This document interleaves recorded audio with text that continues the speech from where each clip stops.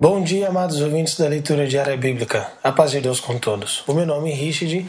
Hoje é dia 22 de dezembro de 2012. Estamos quase terminando o mês, o ano, e que Deus nos abençoe nesse fim de jornada e que nos abençoe também no começo do ano, do próximo ano vindouro, 2013. Hoje nós iremos ler Zacarias, capítulo 2, versículo 1, ao capítulo 3, versículo 10. Estamos usando a tradução Almeida Revista e Corrigida. Façamos esta leitura guiada pelo Espírito Santo. Tornei a levantar os meus olhos e olhei, e vi um homem em cuja mão estava um cordel de medir. E eu disse: Para onde vais tu? E ele me disse: Medir Jerusalém, para ver qual é a sua largura e qual é o seu comprimento. E eis que saiu um anjo que falava comigo, e outro anjo lhe saiu ao encontro. Ele disse: Corre, fala a este jovem, dizendo: Jerusalém será habitada como as aldeias sem muros, por causa da multidão nela, dos homens e dos animais. E eu disse: O Senhor, serei para ela um muro de fogo em redor, e eu mesmo serei no meio dela a sua glória. Olá, ó, fuge agora da terra do norte, diz o Senhor, porque vós espalharei como os quatro ventos do céu, diz o Senhor. Ó Sião, livra-te tu que habitas com filha da Babilônia, porque assim diz o Senhor dos exércitos, depois da glória, ele me enviou às nações que vos despojaram, porque aquela que tocar em vós toca na menina do seu olho. Porque eis aí, levantarei a minha mão sobre eles, e elas virão a ser presa daqueles que os serviram. Assim sabereis que o Senhor dos Exércitos me enviou.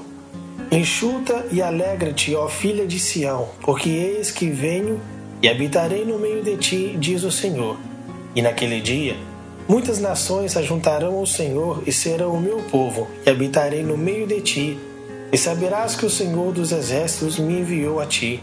Então, o Senhor possuirá Judá como sua porção na terra santa e ainda escolherá a Jerusalém.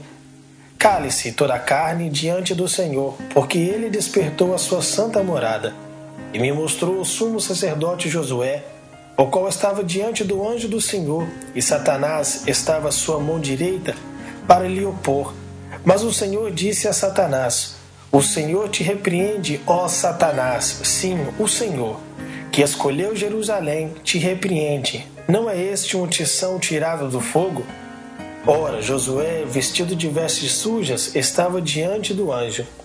Então, falando, ordenou aos que estavam diante dele, dizendo: Tirai-lhe estas vestes sujas. E a ele lhe disse: Eis que tenho feito com que passe de ti a tua iniquidade, e te vestirei de vestes novas.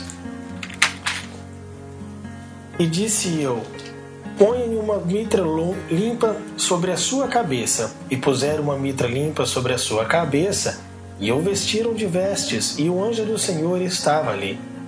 E o anjo do Senhor prostrou-se a Josué, dizendo: Assim diz o Senhor dos Exércitos: Se andares nos meus caminhos, e se observares as minhas ordenanças, também tu julgarás a minha casa, e também guardarás o meu átrios, e te darei lugar entre os que estão aqui. Ouve, pois, Josué, sumo sacerdote, tu és e os teus companheiros que se assentam diante de ti, porque são homens portentosos, eis que eu farei vir o meu servo, o renovo. Porque eis aqui a pedra que pus diante de Josué, sobre esta pedra única estão 7 olhos. Eis que eu esculpirei a sua escultura, diz o Senhor dos Exércitos, e tirarei a iniquidade desta terra em um dia. Naquele dia, diz o Senhor dos Exércitos, cada um de vós convidará o seu companheiro para debaixo da videira e para debaixo da figueira.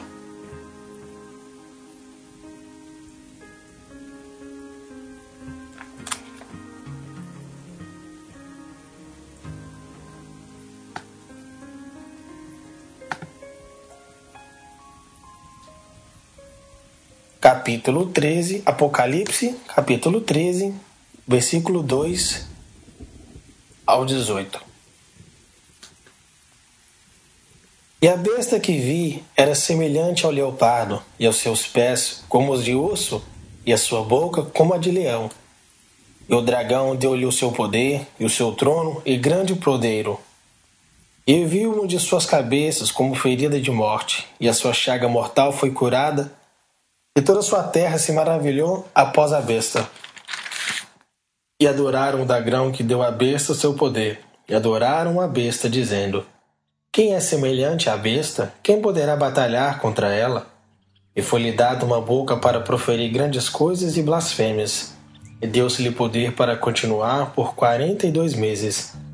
E abriu a boca em blasfêmias contra Deus, para blasfemar do seu nome, e do seu tabernáculo, e dos que habitam no céu.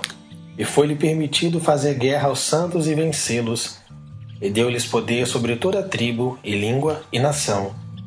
E adoraram-na todos os que habitam sobre a terra, esse cujos nomes não estão escritos no livro da vida do Cordeiro, que foi morto desde a fundação do mundo. Se alguém tem ouvidos, ouça. Se alguém leva em cativeiro irá. Se alguém matar a espada, necessário é que a espada seja morto. Aqui está a paciência e a fé dos santos. E vi subir da terra outra besta, e tinha 2 chifres, semelhantes aos de um cordeiro.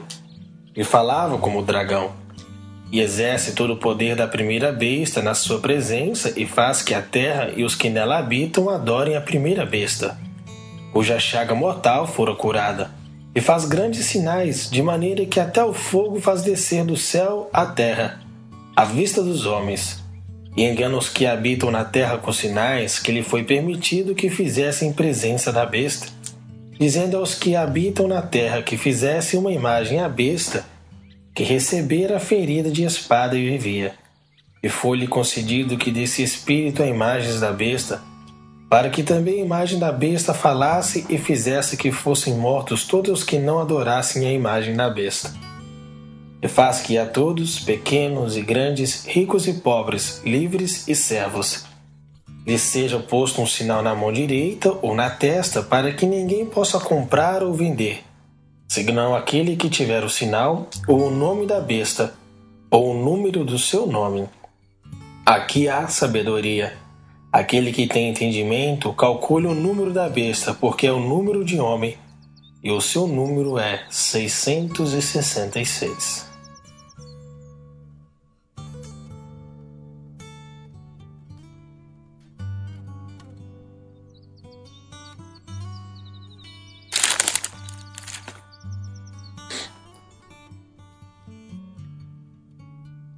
Salmos 141. Senhor, a ti clamo, escuta-me. Inclina os teus ouvidos à minha voz. Quando a ti clamar, suba a minha oração perante a tua face como incenso, e sejam levantadas as minhas mãos como o sacrifício da tarde. Põe o Senhor uma guarda à minha boca, guarda a porta dos meus lábios.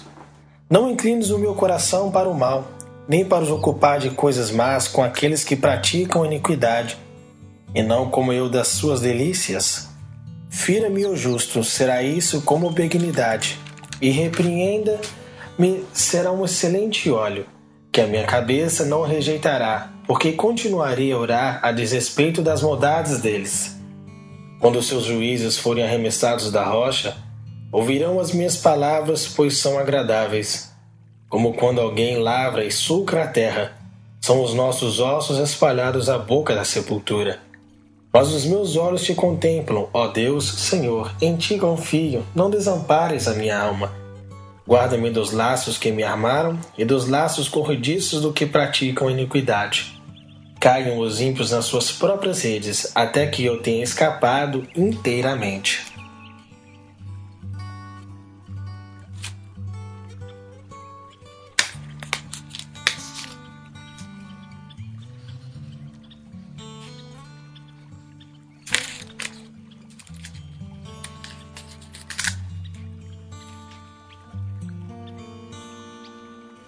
Provérbios 30, versículo 18 ao 20.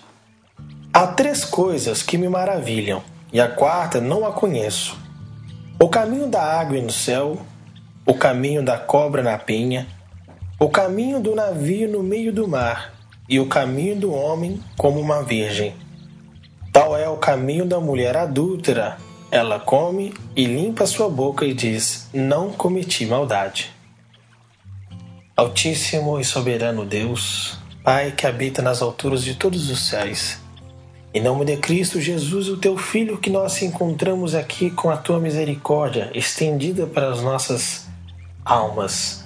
Pai, Eterno Santo, que este ano que irá vir seja um ano de prosperidade espiritual em nossas vidas, onde que nós possamos abrir os nossos corações para a tua palavra e assim com o melhor ânimo ler ela todos os dias, examinar, enxergar o que de valioso entre essas linhas há em nossas vidas, que não só nos ajudará espiritualmente, mas sim materialmente, mentalmente, e sim qualquer aspecto que nós devemos compartilhar nas nossas vidas com os nossos amigos, familiares, pessoas mais íntimas e aqueles que nos tentam roubar aquilo que mais precioso nós temos, que é a nossa alma.